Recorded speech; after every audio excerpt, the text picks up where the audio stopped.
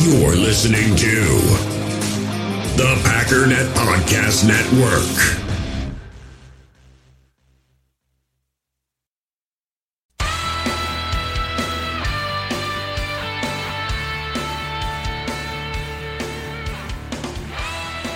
Ladies and gentlemen, welcome once again to the Packernet Podcast. I am your host and resident panelist, as always, Ryan Schlip. Check us out online, packernet.com. Find me on Twitter, pack_daddy. So today we got kind of a lot of things going on, but I wanted to start off with a big apology to several people, and I want to do it in the form of, I guess bragging on them a little bit. Because if you've been listening for a while, you know what I tend to do is exaggerate in one way or another based on what I keep hearing and seeing from the fan base. In other words, if somebody's mediocre and everybody thinks they're great, I'm going to come on this podcast and say they are trash. And that's probably not the right thing to do. I'm just trying to drag everybody in the right direction a little bit and be like, stop having expectations for this person because they're just not very good right now. But when you've been doing that for months, you kind of beat up on people way more than they deserve it. So I want to kind of take it in the other direction. So that's what I want to start with. We had a little exercise in the Facebook group that I thought was kind of fun. I think I saw somebody on Twitter say something similar. And I was like, yeah, I'm going to pose that question because that would definitely apply to me as well. But I want to start there, and then we'll roll through some questions and just kind of monitor the time, see how it's going. There's a never-ending supply of things to talk about, man. It's football. You just talk. Anyways, 11 iTunes reviews away. Let's get rolling. Can't wait to get to 200 so I don't have to say this anymore. That'd be cool. But be sure to check the description for all the cool stuff, phone number, etc., etc. Let's take a break and get back into interesting things. We all have smartphones, and we all know they're pretty amazing, but they also can be amazingly distracting, especially when we're around other people. So US Cellular wants us to reset our relationship with our phones by putting down our phones for $5. That's right, a company that sells phones wants us to put down our phones. And to see what we find, learn more at uscellular.com/built for us.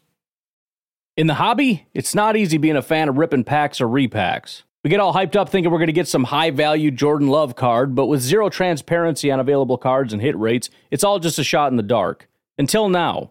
Introducing slab packs from arenaclub.com, the only repack that provides real value, a complete view on all possible cards, and clear hit rates for each one. Now when I buy slab packs on Arena Club, it finally feels like I know what I'm getting.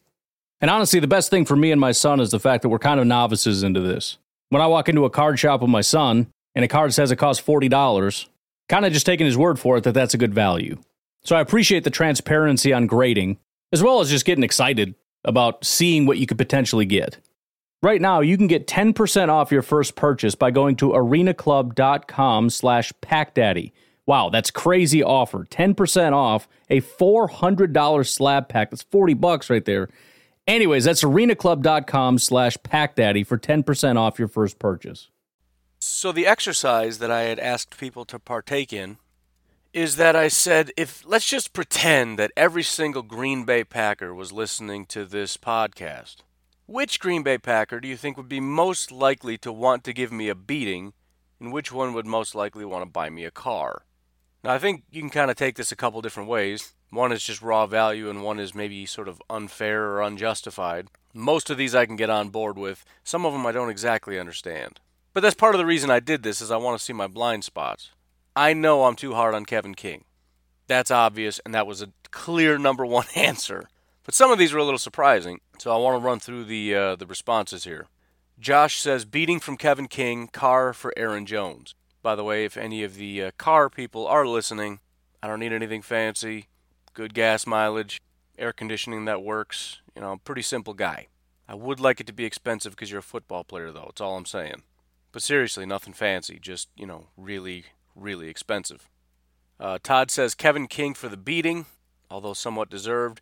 And he said, everyone besides the tight end should buy me a car based on my position rankings in the NFC North, which I think is a fair shot, because even I am looking back at that going, even though I can't change anything because it's how I honestly looked at it, obviously something's a little off. Because if I'm correct in that, the Packers are going to steamroll the NFC North, and it shouldn't really even be close. Patrick says, the guy that owes you a beating is probably Lane Taylor, and the hype guy is Jay Sternberger. I'll own both of those. I've been too hard on Lane. Lane Taylor might even be the number 2, and I think it's for the exact same reason. I think Lane Taylor and Kevin King are both kind of in the mediocre category. Lane Taylor, I think, is a little bit better than Kevin King has been, because Kevin King has been, not even including in injuries. Lane Taylor has been there despite giving up, 8 sacks last season and all that. He's done a decent job as a quality starter that's been there every snap. I'll also own the Jace thing because, I've been saying it. I acknowledge that it's very unlikely that he's ultra successful, but it doesn't change the fact that when I watched him, but the bottom line is I'm acknowledging that I'm probably wrong on him, because if I'm just doing straight up scouting, I would have had Jay Sternberger probably right after TJ Hawkinson in my rankings. Noah Fant wouldn't, he's in a different tier below Jay Sternberger. I just really like Jay Sternberger, and we drafted him. Billy says Kevin King owes you a good old-fashioned money whooping with his crutches. Think about it, you'll figure it out. And then he says you can't bring his name up without throwing a jab every single time, and that's absolutely true. And it's weird. It's like every time I say something, I can hear everybody talking in my head. I'm literally sitting alone in my basement at 3:30 in the morning with a burnt hand because I used a cup that's too small for coffee and got all excited about grabbing it. But I can hear people talking in my head, which probably explains a lot to you right now, but it's the truth. And they're all talking about, oh, Kevin King's really good, and you're wrong, he's just injured. And then I start arguing with you, and I don't need to do that, and I feel bad about it, which is why we're here. He says, honorable mention, Lane Taylor. He says, owes you a car, used to be Jake Ryan. Exactly correct. That was actually the first thing that came to my mind when I asked that question of myself, was Jake Ryan, even though he's not on the team anymore. Because just everybody hated Jake Ryan, and it drove me nuts. Jake Ryan is mediocre. He's okay. He's pretty good if you consider him a 4th-round draft pick. But everybody hated him and wanted him gone, so I just ran to the other extreme and basically said he was a freak. I never did that. I'm just saying that's kind of how it came off, because every time I talk about Jake Ryan, it was something positive. He goes on to say, now I would say Brian Bulaga. Honorable mention would be Tramon Williams, and to a lesser degree, Blake Martinez. I could understand those. Bulaga, I think, is somewhat deserved. I really do think he's a really good tackle. I know I can't stop saying that for the exact same reason, but I do think that's very well deserved. Tramon is kind of iffy. I definitely I feel like I've been kind of harsh on him more recently, especially when we start talking about him transitioning to safety, because I'm doing even a bigger sin, which is protecting Ha-Ha Clinton-Dix by saying Tramon was worse than him, which really sends people off into crazy town. But yeah, I think I overhype him. Tramon is mediocre, and I kind of just automatically give him the number 2 job, and I shouldn't do that. It's just kind of how I see it as of right now. And then lesser degree, Blake Martinez. That's probably true. I feel like I don't have to do it too much because a lot of the fan base probably overhypes him. But it's a very split fan base. Some people really don't think he's that good. Other people think he's great because he leads the league in tackles. So I guess maybe that's a blind spot. I don't really think about that too much. Kyle comes in with another one that I didn't think of. He said, Gmo owes me the money whooping. I think that's absolutely true. Geronimo deserves a lot of respect. He seems like a really good guy on top of that. Real hard worker, kind of come from the bottom kind of guy. Earn the respect of Rodgers. Comes up in clutch situations. I mean, the epitome of making the best of what you got. And yeah, every time I talk about him, I probably trash him a little bit. Again, that's your fault. I'm joking. But there's no question he's really striving. I'm just trying to illustrate that he's mediocre. And as far as his ceiling, I don't know how much higher he can go because he doesn't have that many tools to work with. But he definitely deserves a lot more respect than he's been getting on this here podcast. And I am ashamed of that situation. And he says, Tramon owes me the car on the bench week 3. I wouldn't doubt it. It might even be sooner than that. And the biggest reason I say that, Tramon has to start slowing down. The guy, for crying out loud, he's 36. He has to start slowing down, and he has been. And to be honest, he's had essentially one good season, and that was with the Cardinals over the last, 3, 4. I mean, not that he was bad, but beyond all that, the Packers have to know, and of course they do know, that although they're willing to play the best man for the job, they absolutely want Kevin King, Jair, and Josh Jackson to be the starters. And if it's a tie or even close to a tie, it's going to go to the young guys. So all Josh Jackson and Kevin King need to do is take a little bit of a step forward, be healthy, and Tramon's on the bench, I think. And there could be a rotation. I think Tramon deserves to be on the field. But I really think his biggest asset to the team is as a teacher and as a leader. And I think if he's on the field, it's essentially a failure of the young guys because they would be handed this job, no question, if the opportunity arose, because the Packers need the young guys to step up. If Tramon is the number 2 guy on this team, that's not a good situation. Not because he's not talented, but again, because it just illustrates that the young guys have not been able to step up and take the job. And it's not as though Tramon is an elite corner. It's not that hard to step up and be as good as Tramon. Again, no disrespect. He's unbelievably intelligent to be able to do what he's doing at his age. Is a lot of mental work. But Kevin King and Josh Jackson have a massive advantage over him with their youth and their physicality and their agility and speed and all that other stuff. To not be able to use that to your advantage to be better at being a corner than Tramon, come on, guys. That's not a swipe at Kevin King or Josh Jackson. It's absolutely not. How dare you? How dare you say that? Dang it, I did it again. And hey, I didn't say it was going to happen. I'm just saying that would be the situation if they don't step up. But they will. So it's all good. Kevin King's great. Moving on. Beating from Lane Taylor, Carr from Amos. I think that's relatively fair on Amos. I feel like I've been kind of balanced by saying he could drop off, but it's also entirely possible that I've been overhyping him the whole way along. I don't know, but again, I know it's not a bias thing because it was prior to him even getting signed by the Packers. He was one of my top guys, but still entirely possible that I'm too high on him. And again, Lane, very sorry. Please don't hit me. Josh says, if I saw Josh Jones as of recent, I'd run and find an adult. Yeah, I'd probably run. Although, do you run? Do I run from Josh Jones? I mean, he's going to catch me, right? It's like being face-to-face with a bear. I mean, an instinct could probably kick in. I'd probably just start running, but I don't know that it's going to help things. Probably just stand there and try to look tough in case somebody's recording it and just do my best effort to just not cry. And just let him hit me, I guess. I don't know. Crawl away saying that didn't hurt, tough guy stuff. But yeah, I guess that's true. Been hard on Josh Jones. I don't really know how not to be. I think I, like probably several other Packer fans, are just kind of fed up. Not that it's Josh Jones' fault, but really, really tired of under. And maybe that's a bigger issue here with me and Josh Jackson, me and Kevin King. I just feel like I'm so tired of early round DBs that just aren't panning out. I'm so tired of it. And all of them with high potential. Kevin King, I loved Kevin King. I mean, I didn't really like him when we drafted him because I remember thinking, I don't really get it. He wasn't high on my list. But you start watching him and you see the height, speed, and all this kind of stuff, and it's like, oh, imagine how good he could be. I didn't see it on the field, but oh boy, could he be great. Josh Jones was the same thing. Everybody was super hyped, and I'm sitting there like, who's Josh Jones? Then you look him up, and it's like, oh man, he's like a heat-seeking missile, blah, blah, blah, blah, blah, blah. Then he has a bad year, and it's like, oh, maybe, new scheme, and it's going to be simplified, and then he can just focus on his physicality. It makes sense, right? And he has another bad year. He doesn't even get on the field.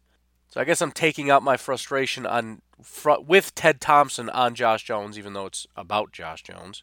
It wouldn't be frustrating if Josh Jones just played well. But yeah, I've been maybe too harsh on him. I'm not mad, I'm just disappointed. I just want him to do well, and I know he can do well, and I wish he would just not have asked for that trade. I wish the team, and I believe I've said, I want this all to go away. I do want him to play. I like the idea of him having a third. I mean, he's right there. Third-year leaps are a thing. Josh Jones is the kind of guy that could have that. I mean, he had 1 year in Dom's scheme. He had 1 year in Pettin's scheme, maybe second year. I'll give him another excuse. I'd like to be able to keep him. I'd like to see what he can do. I guess I just have very low tolerance for underperforming DBs. That could also be why I'm so low on Kadar Holman. It's all starting to come together now. I'm like a guy with daddy issues or something. It's just starting to feel pathetic. I got DB issues. Whenever a new DB comes into my life, I just instantly hate him. I'm like Michael Scott with Toby. Just seethe. I gotta work on that. Oh, he's probably gonna be terrible. He'll probably just leave me like all the rest. Josh goes on to say Rodgers and Sternberger owe you the car. He says Rodgers does, so I'm assuming he's coming from a not overhyped standpoint, from just a, high praise in general. Because I am not overhyping Aaron Rodgers. The man deserves it. Another vote for Sternberger.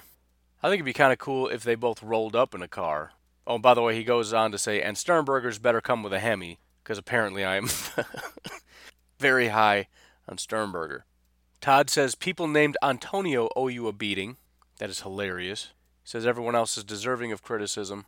I do apologize to any Antonios in the audience, not only for mispronouncing your name, but my stubbornness to correct it. It's just how I am.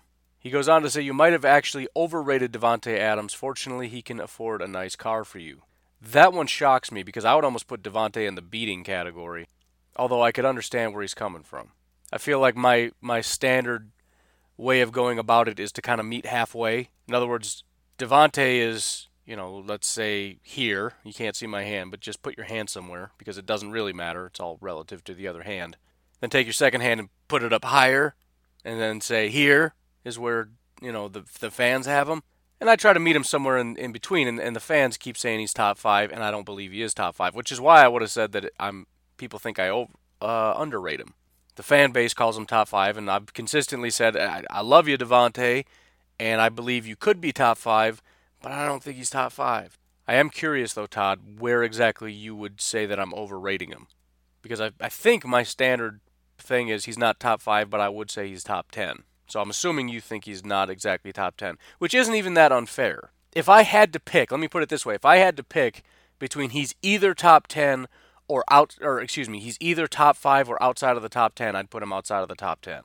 Not happily, but it's not even, it has nothing to do with Davante. It just has everything to do with all the other wide receivers. There's so many freakishly good wide receivers. Davante's one of them. He's just not quite there. I don't know. I would put him between 5 and 10. That's just my personal thing. As somebody that doesn't watch every snap of every single football player, just sees glimpses of people, usually because I have an interest in some fantasy football prospect on that team, and either because they're on my team or the opponent's team or just happen to be seeing it, I notice football players that are very good.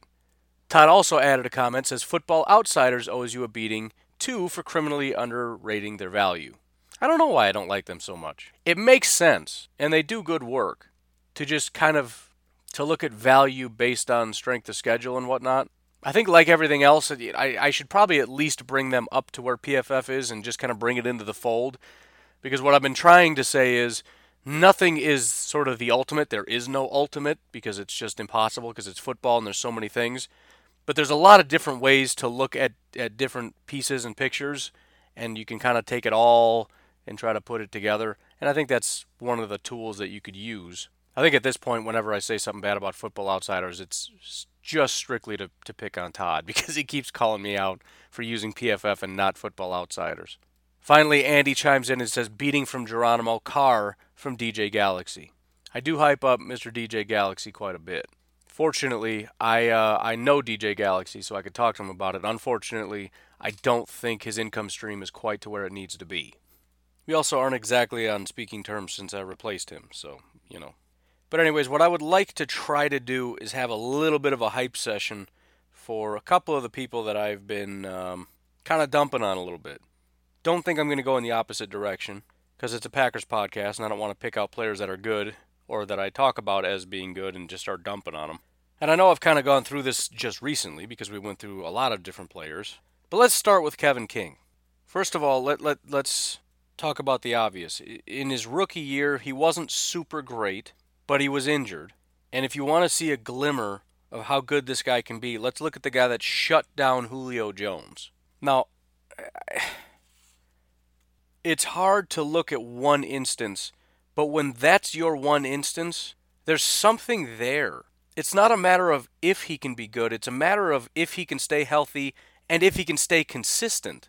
Because he's played healthy and played poorly before, but that guy is in there somewhere.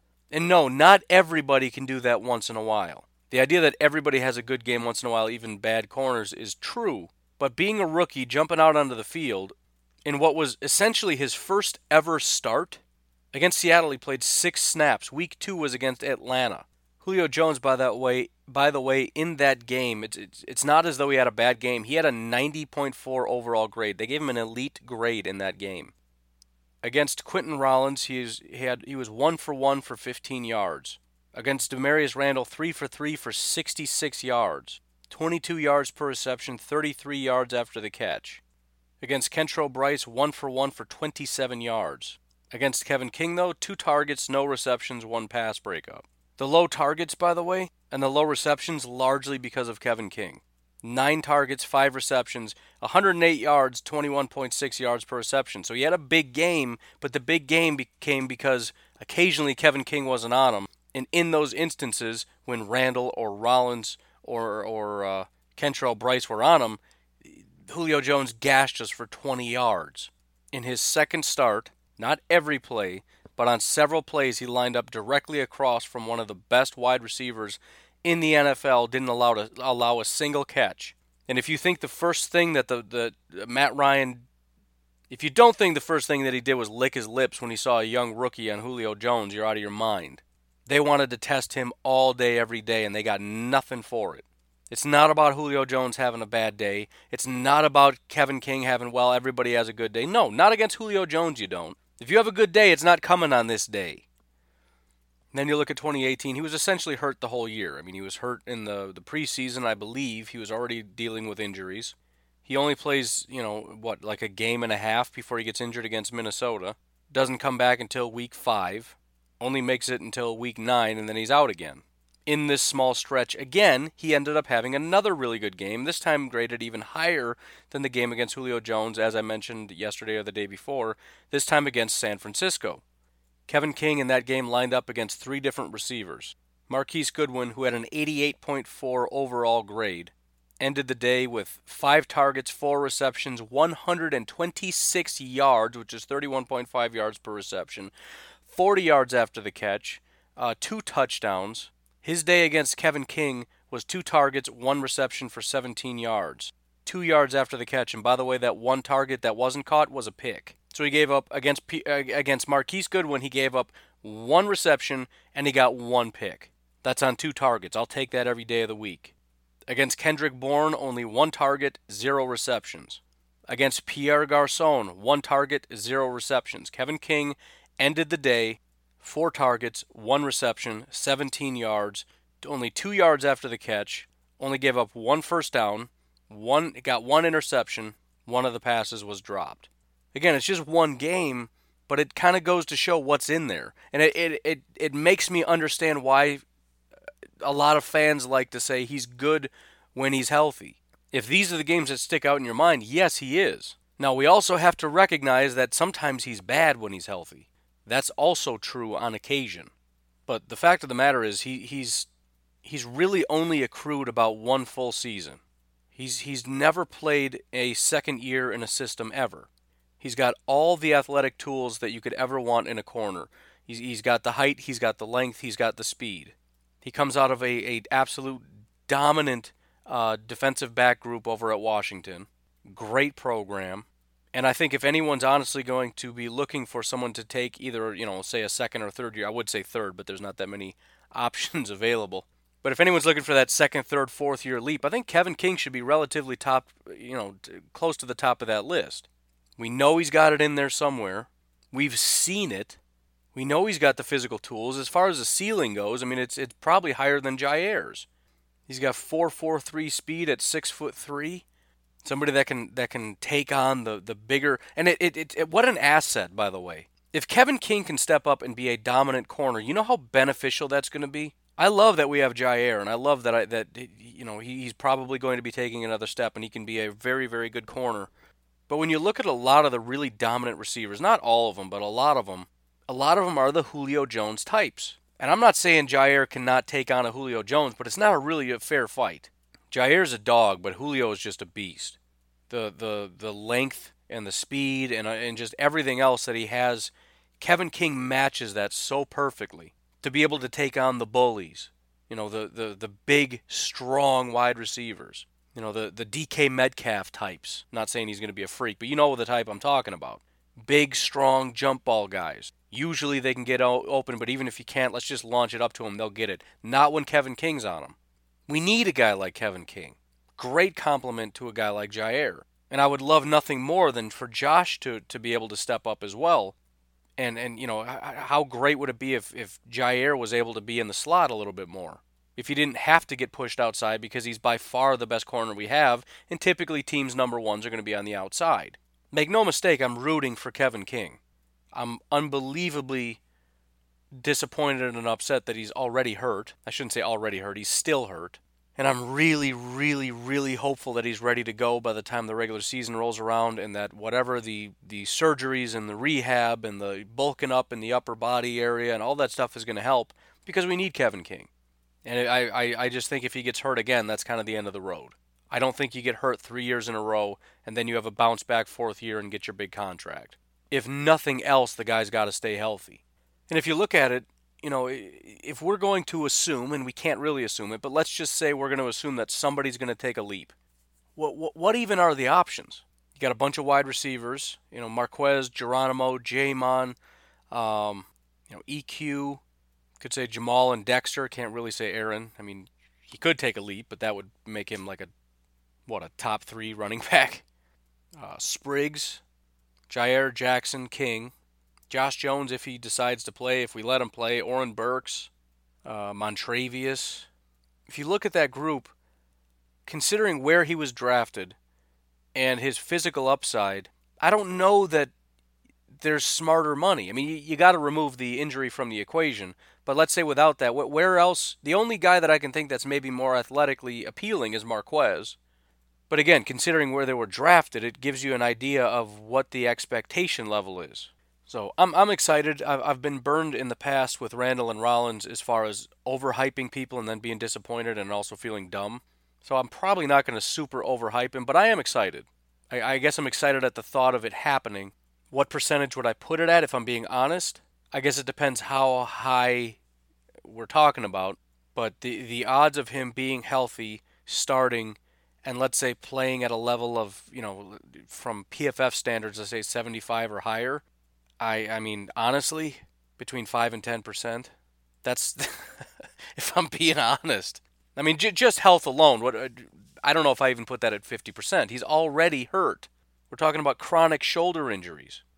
Then the odds of him playing well and to the standard of at least to where kind of Jair was, I'll be generous and call it 10%.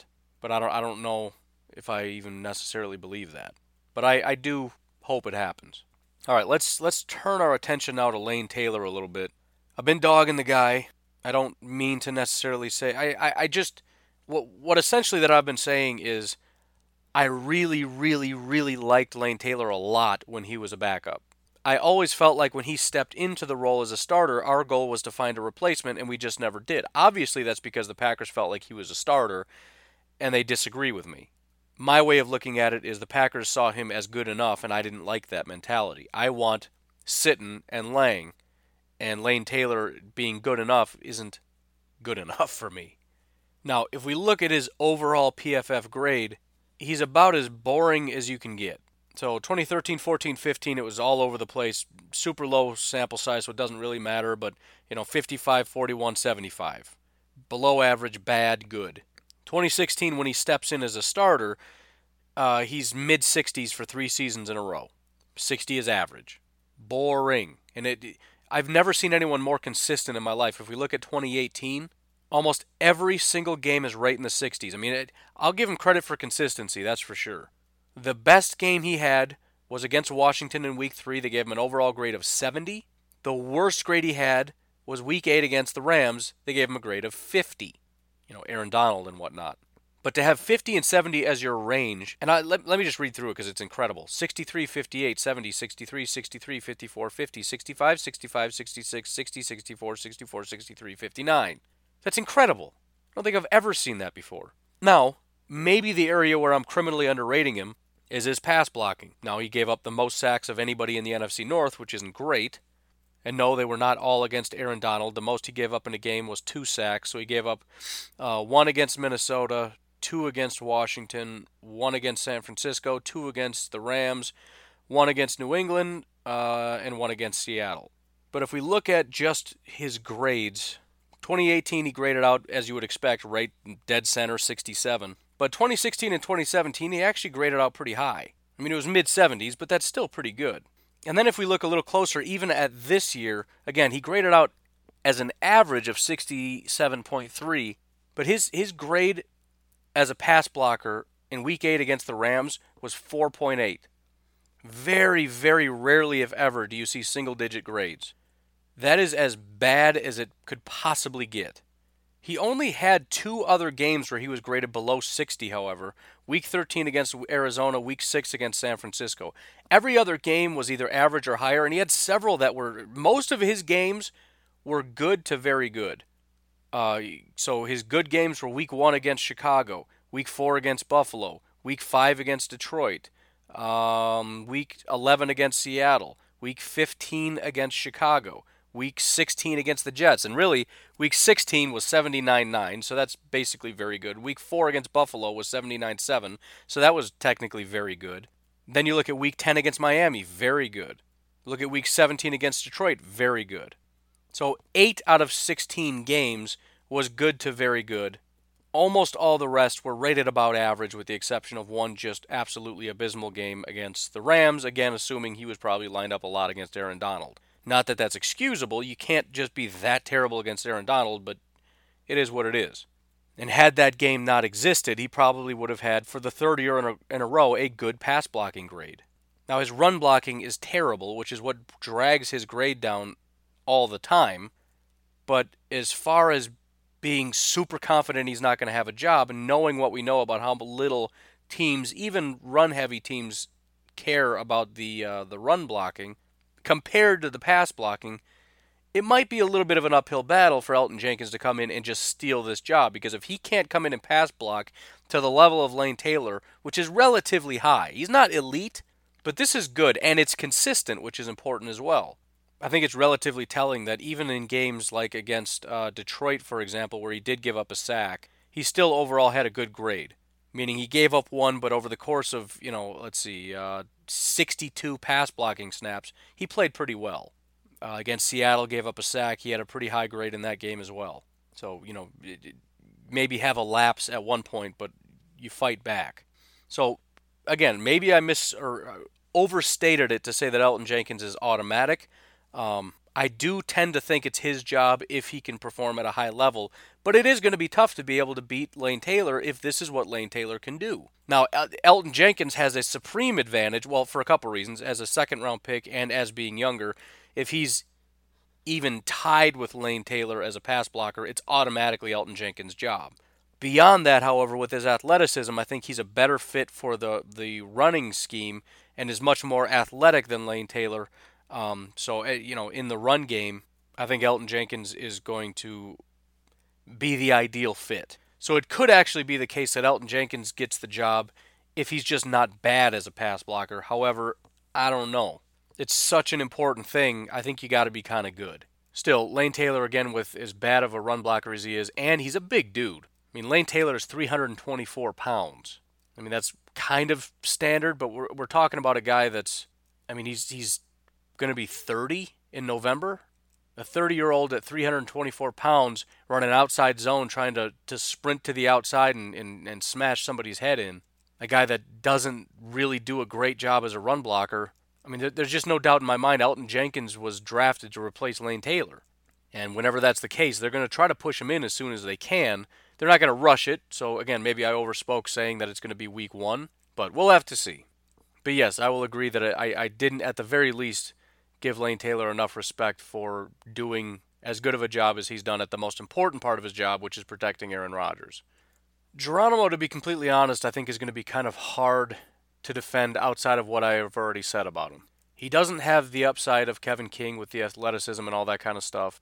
He's relatively young at 25. He's not super young.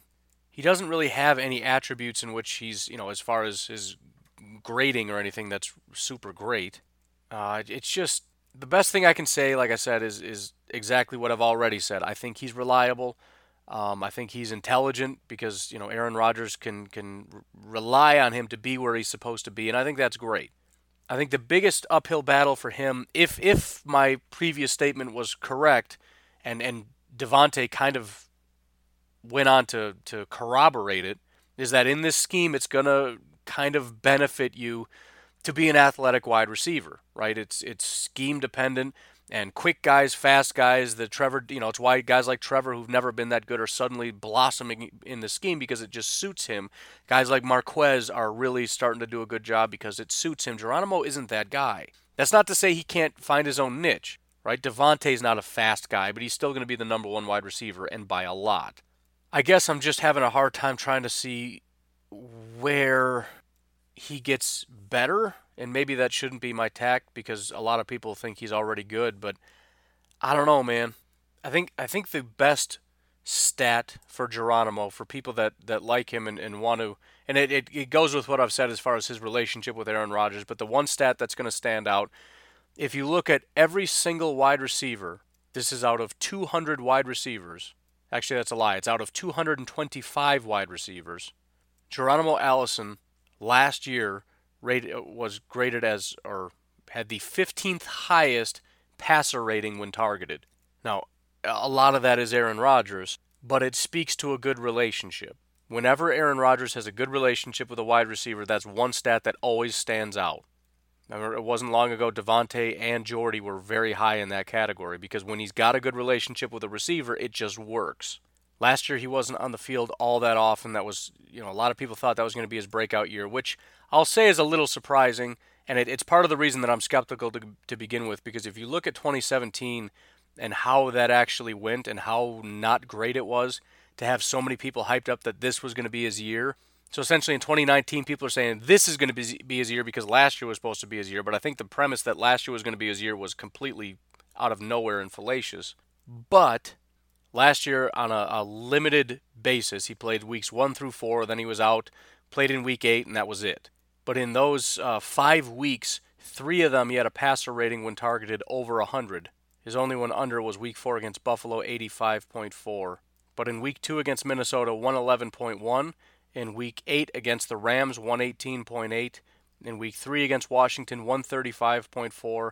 Week 1 against Chicago, 142.3.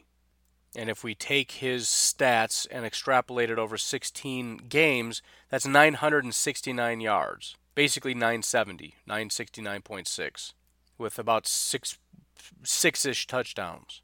That's some pretty good production.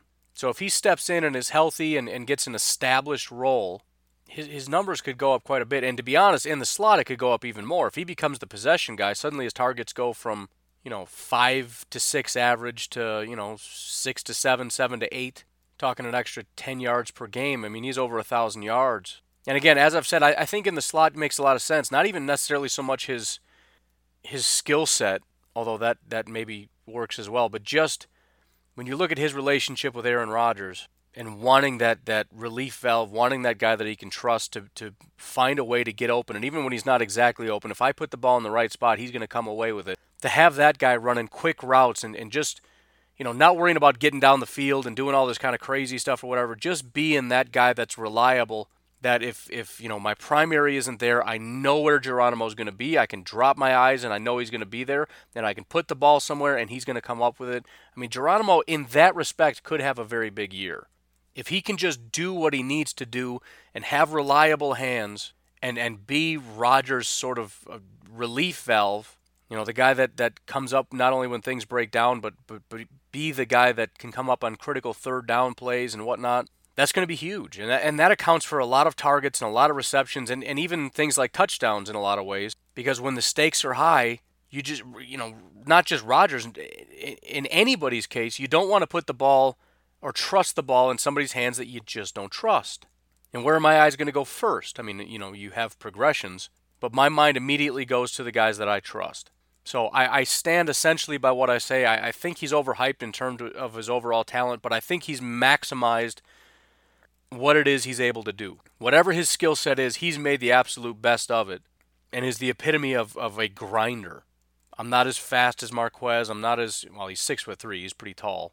But I'm going to work at it. I'm going to hone my craft. I'm going to get better at route running. I'm going to understand the scheme. I'm going to understand the assignments. I'm going to do what Rodgers says when he says to do it. I'm going to be there, and when he calls me and when he puts that ball out there, I'm coming down with it. He did have 3 drops last year, but whatever. Overall, he's a pretty reliable target. And again, that does mean something. And I think in the slot that means something as well. I know there's a specific skill set you need there, but the Packers are already looking for bigger guys. He's 6'3". He's going to be that big slot. I don't know. I do like it. I think I kind of see Geronimo as a Lane Taylor type. I like him, but I would also like to find a replacement at some point. But at the same time, I'm always looking for those high upside, high potential guys, and those are the ones that a lot of times don't pan out. And I'm overlooking the guys like Geronimo who don't have the high skill set but produce. And they don't have great PFF grades, but they produce. 71% reception percentage, 303 yards and 2 touchdowns in 5 games. 130.5 passer rating with Aaron Rodgers. That's production. 64 yards was his longest reception, so he's got that going for him as well. 15.2 yards per reception. Now that's probably going to come down if he moves into the slot, but that's a big number. So yeah, have I been dogging him too much? Yes. I have limited expectations. It's kind of funny because I have limited expectations of his ceiling, but if we were to do that percentage game as far as him having a successful season compared to Kevin King, I'm going to bet on Geronimo. I don't want to bet on Geronimo. If I could pick, I would say let's let Kevin King be awesome and let Geronimo be garbage because we got a lot of other wide receivers and, whatever. We'll make it work. We'll manage. But again, if I got to put money down, I'd probably put it on Geronimo having a better season, even though I don't think he's nearly as... I know he's not as talented as Kevin King as far as overall athleticism and all that kind of stuff. Now, the last guy that I dogged apparently too much was Josh Jones. Now, I will say a couple things. I know there's a good chance he's not playing anyway, so maybe this doesn't matter. I honestly think the fact that he even showed up was a good sign. I didn't expect him to return to Green Bay. Now, maybe that's just because there's fines that are going to be coming if he doesn't show up, so he didn't want to get the fine, so he showed up and said, oh, my leg hurts, so that he doesn't. I don't know the exact dynamic, and if that's the case, then it's even worse, because obviously the team knows he's lying just to get out of it so that they have to pay him, and it's really an ugly situation. But if he's actually hurt and he showed up and he's willing to play when he's ready and all that stuff, then maybe he's going to play. I don't know. And my expectation is that he will be shipped off at some point. Whether it's now or later when teams get more desperate because of injuries, I don't know. But one thing that I have said about Josh Jones is he did take a step. Josh Jones and Jason Spriggs were in the same category in that they very, very, very quietly, to the point that nobody noticed, got better. Everybody talked about Josh Jones like he's no good. I mean, Twitter's kind of crazy in and of itself. But man, the love for guys like Bryce and Raven Green and all this kind of stuff is just nuts. I mean, it's crazy because you look at other guys that are early draft picks that have as much athleticism as Josh Jones and as much potential as Josh Jones, and everybody's hyping him up. Kevin King and whatnot, oh, he's real good, it's just a matter of time. Josh Jones is just gone. Nobody cares. We're talking about undrafted free agents, for crying out loud. People are talking about, oh, I can't wait, he's so good, and dude, I mean, the fan base moved on from Josh Jones real quick. And I don't honestly think I dogged him that much, but maybe I did because I was one of the people, or the only one that I'm aware of, that said, dude, he did get better. In fact, all of last year during the season, I said, I don't understand why he's not on the field. I mean, that's a terrible sign for Josh Jones to have Mike Pettin say, I don't want you even on the field. But the fact of the matter is, starting in essentially Week 9, he played in Week 5 and Week 8, but essentially starting in Week 9 due to injuries, but for whatever reason, he started and he performed relatively well. By that I mean he graded out higher than he did in 2017. Now, again, you take the athleticism, the potential, second year in Pettin's scheme, the fact that he took a small step in 2018, it just feels like there's potential there for a break. And in fact, whenever you see guys that have third-year or fourth-year breakout seasons, typically what you see is a slow progression prior to that. There's usually a leap from week 1 to week 2. Sorry, year 1 to year 2, whatever. And if they break out in year 4, there'll be a jump from year 1 to year 2, from year 2 to year 3, and then boom, there's year 4. And really, Josh Jones is similar to Lane Taylor in that he didn't have a lot of real good games, but he didn't have a lot of terrible games either. He actually didn't have any. His lowest game was 50.1, which 50 is I consider below average. That was his worst overall game. Now, his highest wasn't very high. It was 72.9 against Arizona. But you take away the top and the bottom, and you got a bunch of like mid-50s to mid-60s. He's right there in that Lane Taylor territory, where he's just consistently okay. Now, the biggest issue with Josh Jones, in my opinion, is coverage, but even that isn't bad. It's just consistently average. His only bad game the entire year was against the Jets. Now, this is grade-wise, not necessarily statistic-wise, but otherwise he's been perfectly average in that regard. In run defense, it's been a little bit more volatile. He's had some bad, but he's also had quite a bit more good, including Week 9 against New England, where he actually graded out as very good. His tackling, again, volatile. Week 12 against Minnesota, Week 8 against the Rams, horrific tackling. Week 10 and Week 11 were below average, but Week 9, 13, 14, 15, 16, and 17 were all good and very good, most of them being very good. And the fact that it was Weeks 13 through 17 shows that consistency. Again, that's kind of what... So he's out for half a year. He comes in, there's some problems, tackling and this and that. But starting in Week 13... he's very consistent, at the very least, in his fundamentals as a tackler, which was a problem for the Packers overall. It's a good sign. If you look at his passer rating, it's kind of, I guess what you would expect considering what I said. He had 3 games out of 9 with a passer rating over 100 that he allowed. The rest were all under 100. That includes Week 10 against Miami, where he gave up a passer rating of 57.6. Week 17 against Detroit, 77.1. And Week 13 against Arizona, passer rating of 0. Now, again, these things can be misleading because 0 targets, 0 receptions. Of course, it's going to be 0. However, still, the guy dropped into coverage 27 times. Not once did a ball go into his area. That accounts for something. So we'll see. Again, I don't really think he's going to be playing for the Packers this year. But if he does, he's another guy that has potential. And we got to hit on one of them. It's a very, very young team, especially on the defense. Josh Jones, Kevin King, Jair, Josh Jackson, even guys like Savage and Rashawn Gary, all the unknowns that are there replacing people that weren't very good. Some of them are just trying to replace themselves. But it's a question of the odds that none of these guys are going to improve any of these positions or break out is just, it's very close to 0. Josh Jones isn't going to break out. Okay, is Kevin King? Is Josh Jackson? Is Jair? Is Savage going to massively improve our safety situation? Could Rashawn Gary come in and be kind of dominant? There's a lot of youth that is just a giant question mark. Somebody's got to be really good. Somebody should be a dominant player. We have to have added somebody. And whether that's a new addition or somebody taking a step, somebody's got to step up. But I'm especially looking at these young DBs. And Josh Jones, again, if he plays, is right in the crosshairs. Kevin King probably more so than anybody. He's got all the tools. He's got all the opportunities. We now have a pass rush. He's got better safeties over the top, especially when you got guys like Savage who've got range to be able to get there in time. It's really going to help, as far as what you need to be able to do. Everything's right there. Everything is right there for this defense to just be a dog defense. There's a bunch of fast, hard hitters on this team.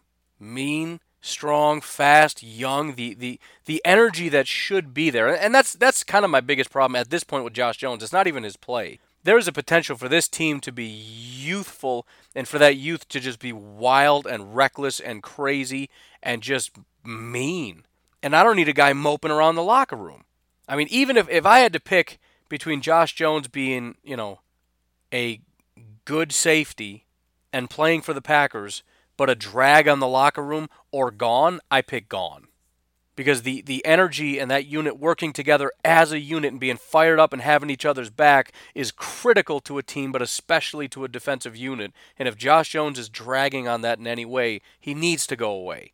And I know that probably wouldn't be the case because usually these kinds of disputes, players are pretty good about not taking it personal. It's usually they do a good job of making it kind of us versus them. In other words, usually when they come back, he gets embraced with open arms. But that isn't always the case, and football players aren't a monolith. They're all individuals, and some people might look at that as a slight and say, we're here working and you're over there pouting. So that'll be up to Gutekunst or whatever to gauge that if he does decide to stay. Do you want to keep him at this point? But that would be my biggest fear. I want this defense to be a unit, to be a strong, fast, dominant unit. I want them to be loud. I want them to be wild. As much as I'm usually not that way, and sometimes it's kind of like, come on, man. The celebrations are all childish. I mean, they're not even cool. They're lame. It's not even so much like I hate celebrations. I don't mind a good celebration.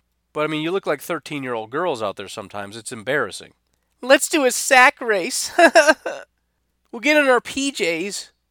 Dude, no, man. Like, I mean, either do something cool, like, a BJ Raji, his little dance, or you think about the Gravedigger, you think about Clay Matthews, animalistic thing, something, do something awesome. Or just, at least just go back to the old school Gronk smash. Just spike the ball. Lambeau leap, I mean, you got a lot of options. But anyway, in this case, though, I want them to go crazy. I want them to be over the top. If it results in 1 or 2 penalties here or there because they get a little too chippy, because they're celebrating a little too much, because they're popping off because Jair's running over to the other sideline and getting in somebody's face and he gets penalized for that, I'll take it. I will take that. You think about some old school defenses. You think about the Steelers and the Ravens and how they got a little bit chippy. Now, I'm not talking about, headshots or anything crazy or dumb like that or overly violent, but aggressive, angry, hostile, going into somebody else's territory and taking it from them, planting a flag in somebody else's stadium, daring them to move the football on their own field, making them afraid of their own field. I want that so bad, and we've got the right guys to do it. And Josh Jones, I think, is a part of it. Josh Jones could be one of those guys that leads that effort. Now, he'd also be the leader of a little too aggressive team, but again, I don't hate it. Get mean, get violent, hit them hard. Hit them legally, but hit them hard. Make them think twice. Make him drop the next pass because he dropped his eyes to see where Josh Jones is, making sure he wasn't going to put his helmet in my back again. Bringing that Mike Daniels energy, but doing it at all levels. Blake and Oren, Amos, smashing Savage on the back end. Oh! Mike Daniels, Kenny Clark, Za'Darius. And Rashawn is a mean dude, too. I mean, I think he would play into that mentality perfectly. I think Za'Darius is more of a, Za'Darius and Kenny Clark maybe bring some of that quiet energy, but it's a you're going to feel my presence kind of quiet energy. I don't know that for sure. I know Kenny Clark is that way, but it's kind of like a Julius Peppers kind of thing. A Terrell Suggs kind of thing, if you will. I'm not going to play dirty, but you're going to fear me anyways. And if I'm Mike Pettin, that's something I want to drag out of these guys real hard. And I'm going to tell my coaches we need to get that out of these guys. I want them to be wild. I do. It's sort of the opposite of an offense. You want it to be tight and choreographed. I want my defense loose. You've got a general assignment. We've got an alignment. But when that ball is snapped, you just go out and just go get it. I want it, man. I'm hopeful for our offense, but I want badly for the Packers to have a scary defense. Anyways, talking in circles, but I'm getting myself all jacked up, and I don't want to stop saying it, and I could sit here and say it for another hour. But I have to go to work, and so do you. So we'll cut it off there. Thank you for all the suggestions, and it did feel good to kind of come to the defense of the guys that I've been kind of dogging for a while. But I'm excited about it, and I'm going to be saying that, I think, every day probably now as we get closer because it's starting to feel real. I mean, we got like 2 months before football. It's crazy. But anyways, you folks enjoy your day. I will talk to you as always tomorrow. Have a good one. Bye-bye.